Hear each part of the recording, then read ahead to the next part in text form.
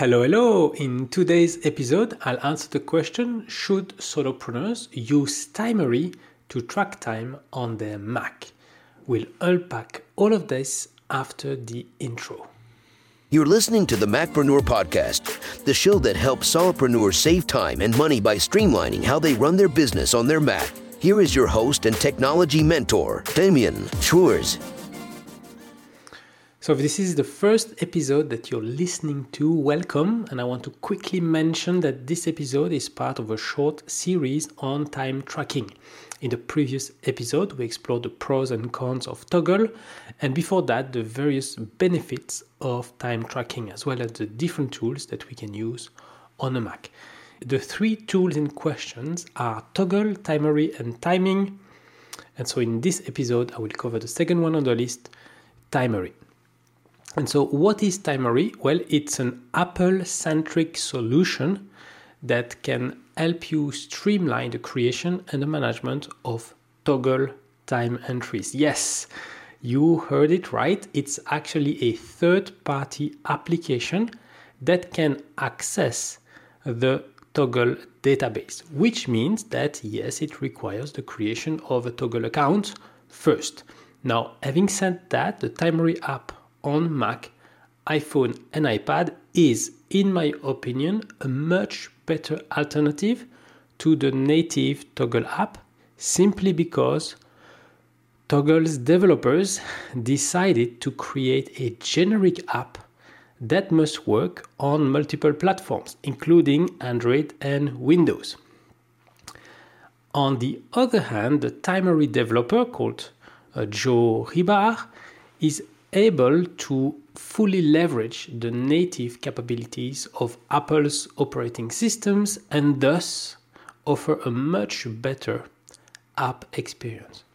Now, if needing a Toggle account seems a bit too much, let me reassure you, the only thing you absolutely need to do on Toggle's website is create an account, and if you absolutely want to, you can rename them the default workspace.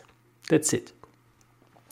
After installing Timery, you'll just need to log into your Toggle account and you can start immediately managing your clients, your projects, and your tags directly from the Timery app. No need to visit a web page. And configuring Timery on a Mac is done either from the sidebar, so on the left, or via the preferences pane or the settings pane, depending on the version of macOS that you have. Either way, my recommendation would be to start with your default workspace. If you have more than one, you choose which one is the default one. Then the clients associated with your default workspace. Then, for each client, the projects that you intend to track time for. And finally, the tags that can be associated to each time entry, regardless from the project. One of the benefits of time tracking is to generate reports that will give us an overview of how and where we spend our time. And since reporting is done at the workspace level, I really recommend to keep the number of workspaces that you manage to the minimum. This is why ultimately I chose to use a single workspace in which I have two main clients, Personal and EasyTech.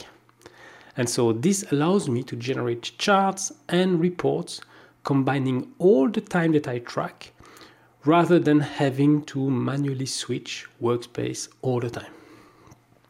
And this single workspace approach simplifies also the management of clients and projects. And actually talking about those, for the time being, I have settled on having only 2 clients and 11 projects split among those almost equally. So on the personal side, I have 6 projects: spouse, kids, relationships, me time, distractions, and something that combines different 3 things together. It's called admin plus house plus errands. I didn't want to split them up, so I've put them in a single project.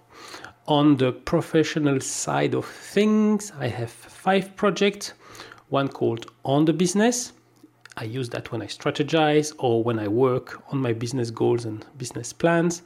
And then I have 4 other projects: admin, business dev, operations, and finance. So for instance, preparing and recording Macpreneur episodes currently fits into the business dev project for the EasyTech client. But I'm open to the idea of creating a third client in the future that would be called Macpreneur. That way, I would be able to better and more easily analyze the time that I spend on this part of my business, especially since my ambition is to make the Macpreneur brand my main focus. Now, while a time entry can only be associated with a single project, we can use tags to analyze the time that we spend across multiple projects. And like with Gmail, we can attach multiple tags to the same time entry. So for instance, I have 2 tags, one called -draining and the other one called -energizing, that I attach sometimes to time entries to help me quantify how fulfilling the work that I do really is. So I don't apply those systematically, but whenever I feel unhappy or overwhelmed, I will choose a time frame, say 5 days, during which I'll take the time to add those tags to the relevant time entries. This usually helps me diagnose the potential source of my frustration and then guide my decisions regarding certain types of projects that I pursue or clients that I take on in the future. For business development activities, I'm using generic tags like prospecting, online marketing, in-person marketing. And because in addition to my freelance training business, I'm also the director consultant of a BNI group in Luxembourg, anything that is related to that activity is tagged BNI, regardless of the project that it falls into. And it is thanks to that tag that I know that this role takes about 10% of the time that I spend for EasyTech. Now, having said that, you can quickly go overboard with tags if you don't pay attention. So my advice is to start small and only introduce new ones when it is absolutely needed. Putting the initial setup aside, here are a few things that I love about Timery and the main reasons why I prefer it to the official Toggle app. So number 1, the Mac app has a responsive design. In other words, by default, the interface will look a lot like the iPad version, but when you reduce the width of the Timery window, the sidebar automatically disappears to turn the interface into an iPhone-like app with buttons at the top. A small thing that makes a huge difference is also the ability to see the start and the end times of each entry in the list view. This little detail saves me the need to click on a time entry just to double check when something actually started or ended. Another thing that makes my life much easier is the ability to tell Timery to set the start time at the exact time that the previous entry ended. So it happens often that I start doing something, then I realize I forgot to start the timer, and with Toggle I would need to click multiple times and use the down arrow to adjust the start time. And with Timery, it's just one click. And in addition to that, there are other predefined buttons like 1 minute ago, 5 minutes ago, 1 minute later, 5 minutes later, and even now. You can even swipe right onto an existing time entry and then choose to restart it now, 1 minute ago, or 5 minutes ago, or since the last stop time. So It's even better than the play button on the Toggle app, right? On Toggle, you have a play button. It will restart a time entry now, and then you would need to manually adjust the start time. With Timery, you can choose exactly when you want that start time to be. And it's even possible to define some frequently used time entries as saved timers with a predefined project, a predefined set of tags. And these saved timers can even be triggered via a keyboard shortcut. This is especially useful in conjunction with a Stream Deck, since it's possible to configure buttons to act as keyboard shortcut triggers. So if you combine those two together, it means that starting a Timery timer can be done simply by pressing a button on my Stream Deck. I love that. And on the Mac, Timery has implemented support for shortcuts automation, which is lacking from Toggle.